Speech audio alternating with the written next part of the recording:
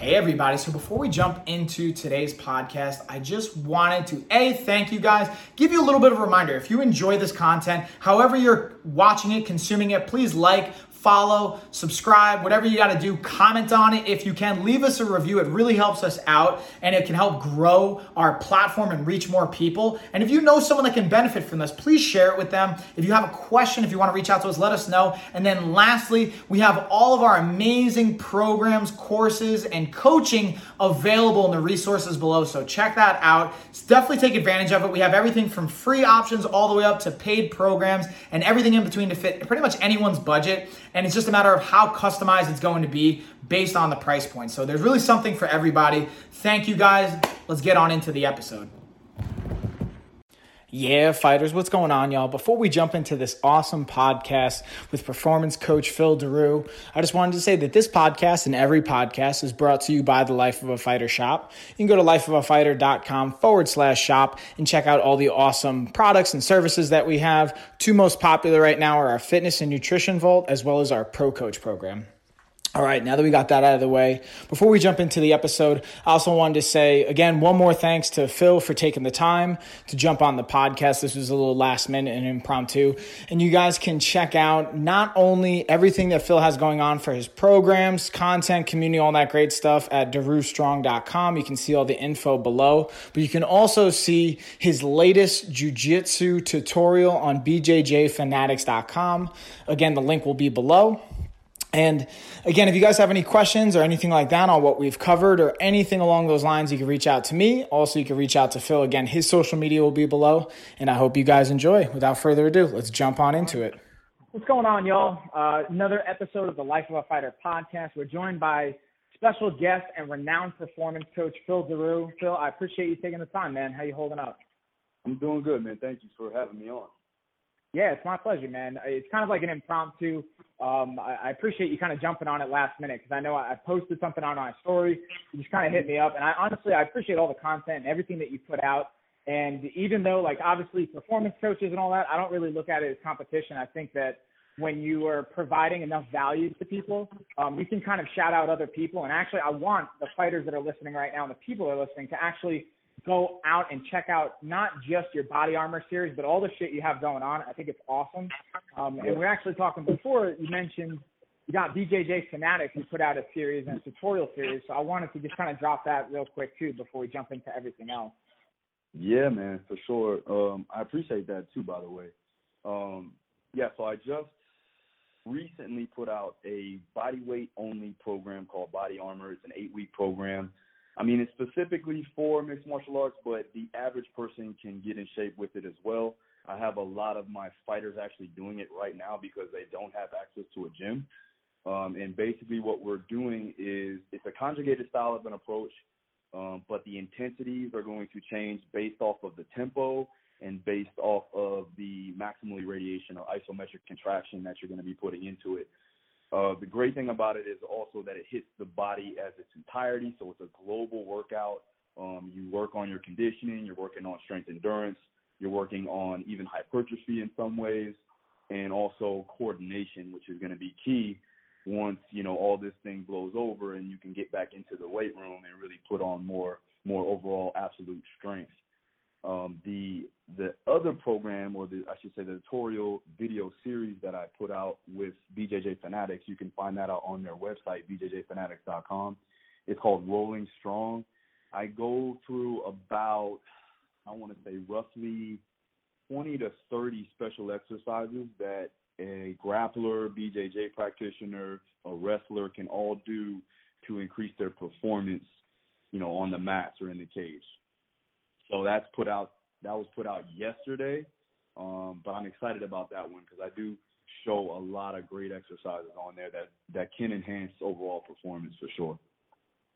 Beautiful. Yeah, I'm excited to check that out myself, actually. And the links and everything is going to be below for you guys, so if you want to check that out. And to your point, man, I just wanted to kind of tag this in is even just the YouTube series, your video that you put out for that MMA bodyweight, I actually sent it to a few of my clients that I still virtually coach, and a few of them actually that aren't even fighters. I thought it would be a good change of pace for them, and I've been hearing some amazing things back. They're like, this is exactly what I'm looking for. This has been amazing. I love it. So highly recommend, even if you guys aren't competing or fighting in that genre, I think there's tremendous value in these movements and in what's happening to work into your program, especially with the little equipment we may or may not have. Yeah, for sure. Yeah, that's great, man. Yeah. No, like I said, I just appreciate what you're doing and kind of how you're putting it out there. And there's so many different things that we could talk about, but I kind of wanted to keep it around this core idea, especially with everything that's going on with coronavirus and being stuck at home and all those variations, body-weighted movements. One of the things I thought was great about your kind of approach and the concepts that you have is, like you said, total body, but from a global scale or global outlook of multi-planes and moving through different variations. And also being able to recruit muscle fibers, and not just from the physical side, but from the neurological side. I thought there's tremendous value in there too. So I was just curious to kind of get your thoughts on, we're not getting into the nitty gritty specifically, but the things, and when we're limited with equipment, how, like you said, you're having your fighters work through this. What are some of the really key things you're working on to make sure when they do come back to the gym, they're coming back on point? Well, to maintain overall work capacity is going to be key, because that'll help us go into the specificity once we get closer to a fight, if, whenever we start to have fights back put on. So primarily right now, we want to make sure that we're working on our explosive power through ballistics and plyometrics, and then also working on our structural integrity and strength endurance work with slow eccentrics and tempo methods to enhance, again, that time under tension feel, so that they can at least maintain some muscle mass, and then also work into those lactic buffering capacity sessions too as well. The conditioning also, on the other hand, is we do like to throw in, or I have thrown in, alactic capacity and aerobic power work, and that's primarily going to help with the ability to repeat bouts of energy for a long duration. And then the aerobic power is working on the higher echelon of that aerobic zone to increase mitochondrial density and also increase just overall capacity to take in and utilize oxygen. Bingo. And with saying that, that's something that I think a lot of people are wondering, being limited, I'm going to say limited for maybe lack of a better term, but limited with the options that we may or may not have. Did you find it challenging to be able to implement some of those movements that also can incorporate all the things that you're trying to touch on? Does that make sense? Yeah, no, I mean, it didn't really take me that long. Like, I really just sat down. It took me about an hour and a half to really just sit down and go over all the details on what I wanted to do, from a step-by-step approach, the basic objective of the program in general. But what I thought would be the best way to stimulate or intensify the movements is to increase the time under tension and increase, change the pattern of movements, whether it be unilateral movements, whether it be bilateral movements. The goal really is to make sure that they're getting maximal intensity through failure sets. And I thought that would be a better correlation to increase the intensity, increase the hypertrophy, increase the strength endurance through those means. And as far as mobility goes, we're actually working through, again, all joint capsules and making sure that we gain that capillary space so that we can perform well once the time comes to actually put more load on our body when we have, the ability to do so. So the goal really of this whole thing was to, at least, if not anything, if somebody who is not in shape at all, this is going to give them the greatest base so that they can grow from it.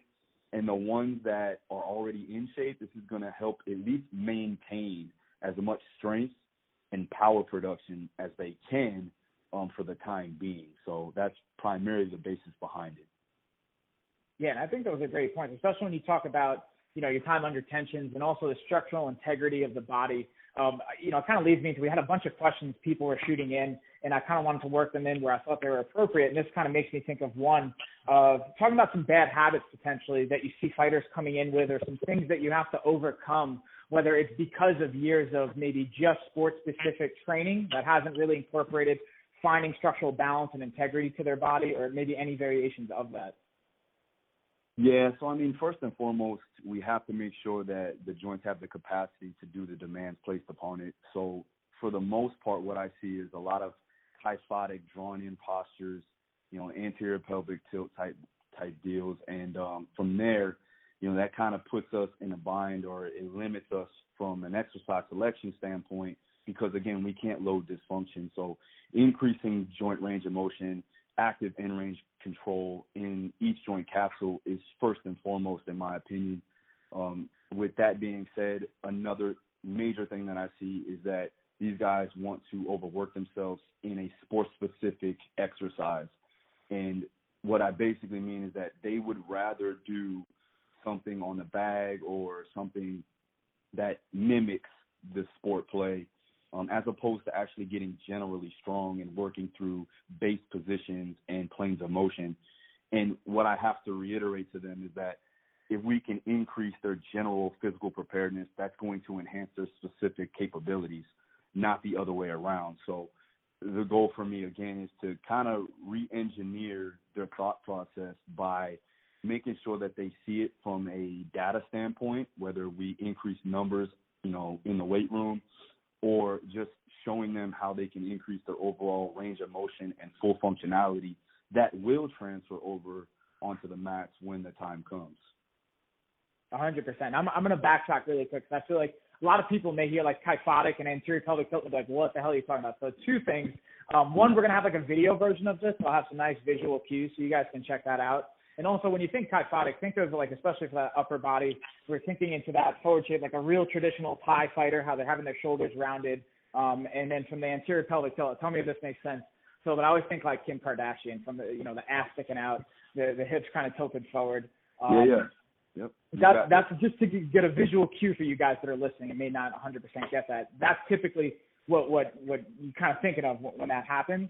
And you mentioned some great points, especially having to overcome that and defeat that mindset. And it's funny, I was talking to someone earlier, and they're talking about sometimes wanting to know from an auxiliary exercise standpoint, maybe there's some sport-specific movements that can be incorporated in one way, shape, or form. And one that I saw Tony Ricci that maybe we wouldn't necessarily call it just an auxiliary, but it's a grip strength row or a kind of staggered stance with that grip row. And those are some of the things that I think are beautiful between what Tony does or the likes of Tony, yourself, and how that incorporates, but not just saying, hey, I'm going to throw, 100 kicks in this workout. And instead we can work on some other variations of movements for that GPP or other forms of performance. So long way of asking, what are some of your favorite ways to incorporate some of those sport-specific movements, for sure, but in an actual exercise way?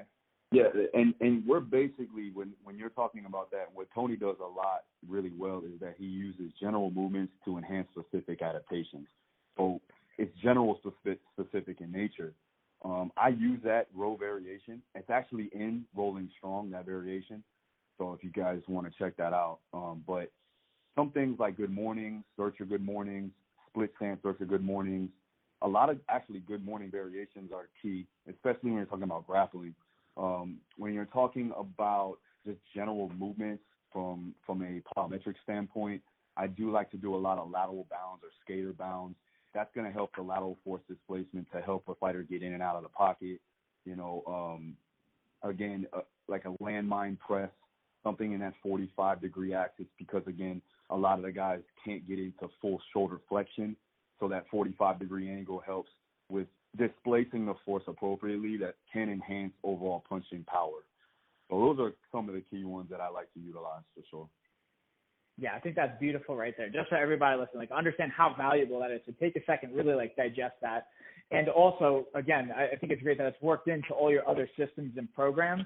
And that kind of, there's another really interesting question. And I think sometimes, we talk about the conjugate method. A lot of times people should be or hopefully are familiar, but a lot of times some people aren't, and how we can apply max effort days, dynamic effort days, and then also looking at different styles of training and different ways to incorporate, whether it's, your triphasic programming and working in different styles there. So I was just wondering how you took and how you see the conjugate method incorporate all these other styles and how you made it your own, without obviously getting too far into, the woods on that, if that makes sense. Yeah, sure. Yeah. So I know that a lot of people have been asking, how do I implement triphasic in with the condensed conjugate method? Now, the reason why I decided to utilize triphasic was for a basic GPP approach. So general physical preparedness is going to appropriately get the body, the physiology ready for the work at hand inside the camp.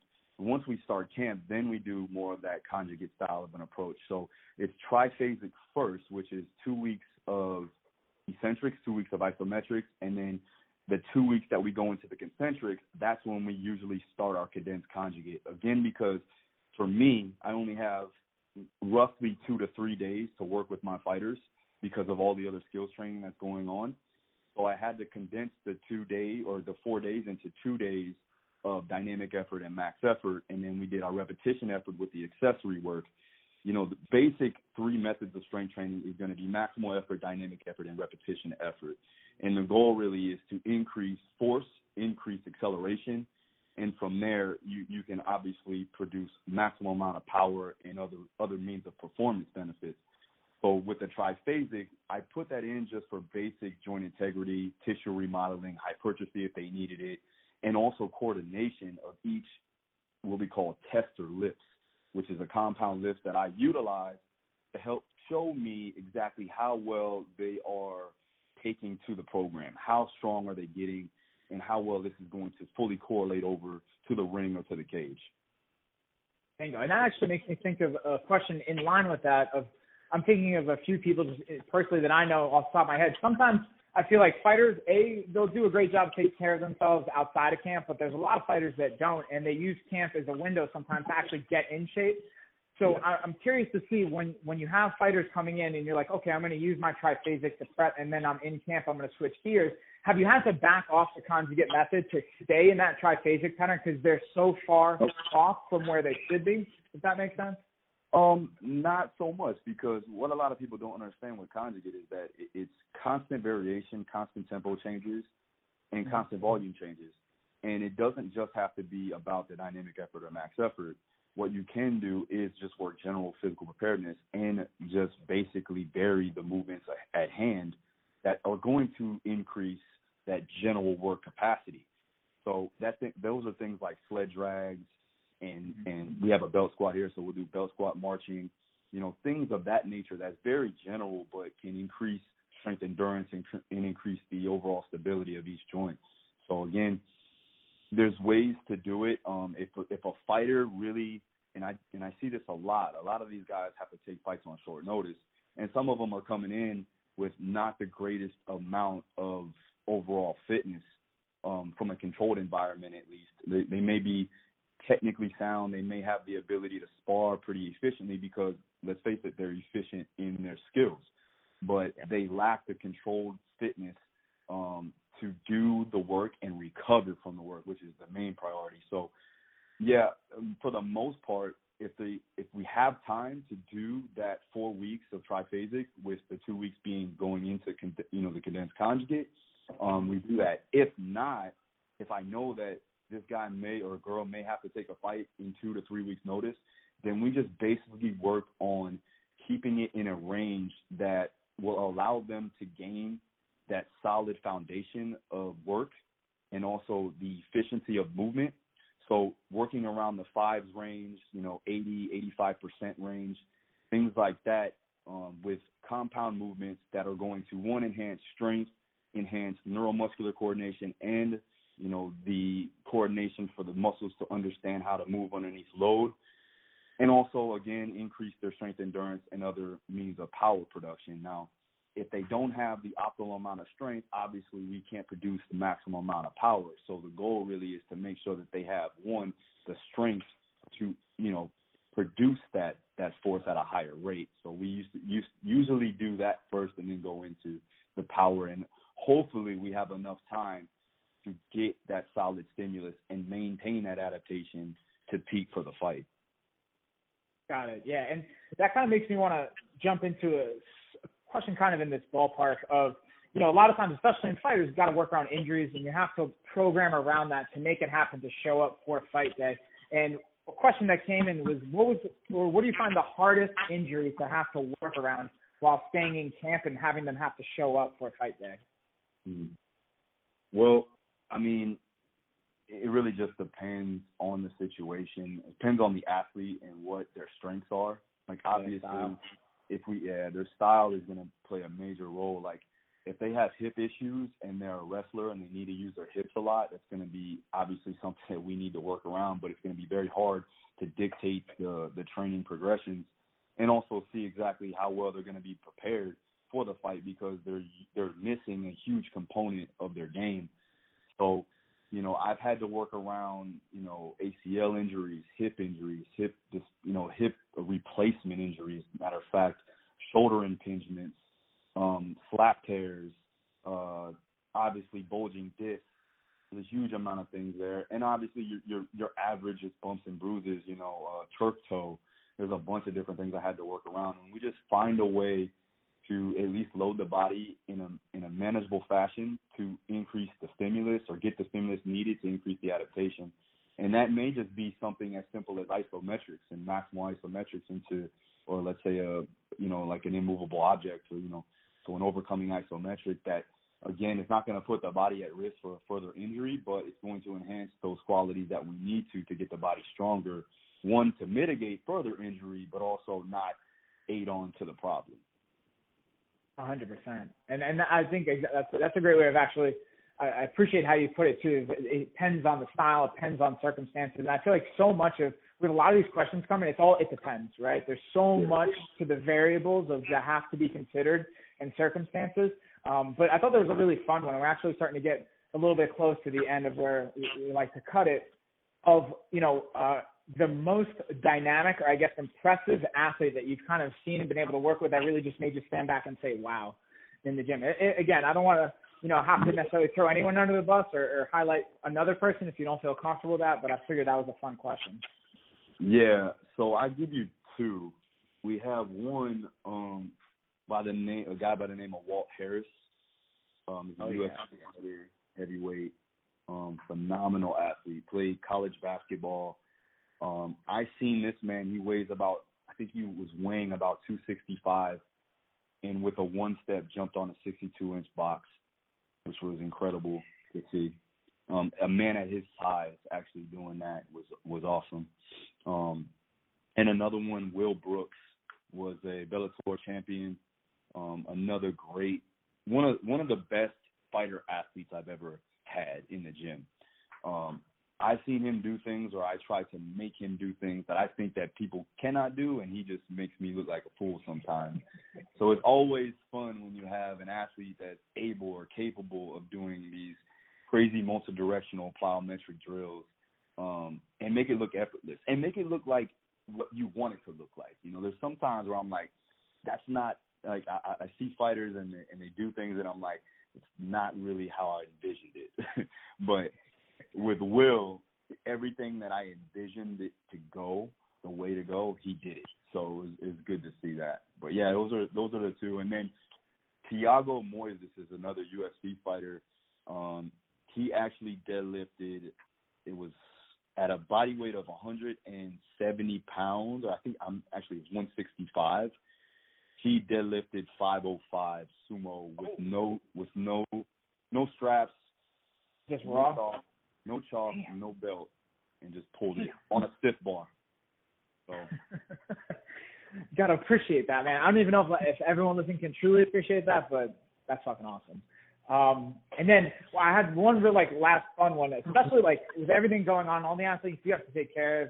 As an athlete yourself, and as someone that's very active, how's your knee feeling? This was a question I heard a lot. How are you dealing with all that? You put out some great content on how you're personally staying active and taking care of yourself, especially having to postpone surgery. So I just wanted to finish up with how's that knee feeling? How are you working around that? And kind of leave it there. Yeah, I mean, it sucks that I have to prolong this, this whole thing. But at the end of the day, I'm just going to work on getting stronger, improving my stability, working through isometrics, working through the sagittal plane.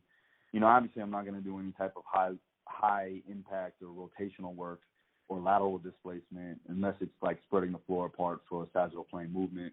But for the most part, my knee feels fine. It feels stable for the most part. I've been doing a conjugate style of an approach. Still doing my max effort, still doing on that dynamic effort. I'm not doing any type of plyometric drills. But I mean, I am to a degree. I'm just not leaving the floor. So I'm doing more of a reactive strength type work where I use a band and kettlebell swings for that overstretch and the overspeed eccentric. So I mean, it's working pretty well for me right now. I'm just trying to get stronger in that knee and increase overall force production throughout my lower body. And then everything else, like the bench and everything, I just need to bring up just in general, because eventually after this is all said and done, I want to get back into competing and do another meet here pretty soon. So hopefully with all things, situated the right way, and once all this craziness stops, then I can start to get into competition mode.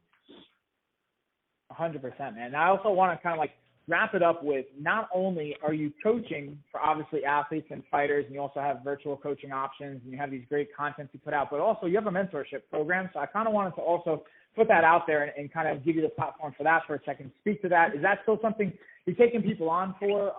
And how's that right now? Yeah, as of right now, we have over 300 members, 300 well qualified coaches in the mentorship course. The course really is basically just an overview of everything that I've done in my past 12 years of coaching. I'm giving you all my protocols, all my methodologies. I'm breaking things down. We do a weekly call, a Q&A session with me, with everybody who joins the call, and then they'll get access to me as far as, from a messaging standpoint, if they have any questions there too as well, and other programs too. So it's a good environment of coaches that are willing to learn and get better, and we all help each other out. So again, I give them as much as I possibly can in that mentorship with all the things that you see on Instagram and YouTube. I go into deep detail on why it's important and how we can actually utilize it for our athletes. Yeah, and speaking from my own experience, from going to a seminar that both yourself and Tony Ricci put on with the Fight Science Institute, the way that you put things out there and the way you break it down is tremendous in value, and also just being able to apply it too. It really kind of carries both ways. I feel like sometimes people go for the academic and educational side of things, but miss out on the application to the real world, or vice versa. And I appreciate how you kind of marry the two together. So I just wanted to kind of share that, and I highly recommend the coaches that are listening as well, take advantage of this mentorship program. It's not often that you have someone to your level that you can able to actually pick their brain and dive into it. So I highly recommend taking advantage of that. Oh, thanks, brother. I appreciate that. Yeah, of course, man. I appreciate what you do and how you put it out there. And, we're kind of coming to the end, so I wanted to leave the platform to you for a second, final messages, things to put out there, and just say thanks, too, for taking the time. No worries, man. For all the coaches out there, all the athletes out there, just stay patient, man. Keep progressing no matter what the situation. We'll get over this. We'll be stronger, be smarter, and hopefully, again, this won't last as long. So let's do it. Beautiful. Thank you again. And again, guys, check the details below. We got Phil's social media, YouTube. If you're not already on that, get on that. There's just value in that alone, more than you'll find in a lot of paid programs. So highly recommend that. And like I said, man, thanks. I always appreciate it. No worries, bro. So I just wanted to say thank you guys again for watching, listening, consuming that episode. If you guys enjoyed it and you haven't already, please please comment. If you haven't reviewed, please leave a review. If you haven't followed or subscribed, please do that as well. Again, it tremendously helps us out. And then just a quick reminder, if you guys want more resources, we have them below. We have our programs, everything from free all the way up to paid and kind of everything in between. Dial in with the customization, and we have more information on different programs and resources in our newsletter. So if you haven't signed up for that, do so below. It's free. And that is it, y'all. See you on the next one.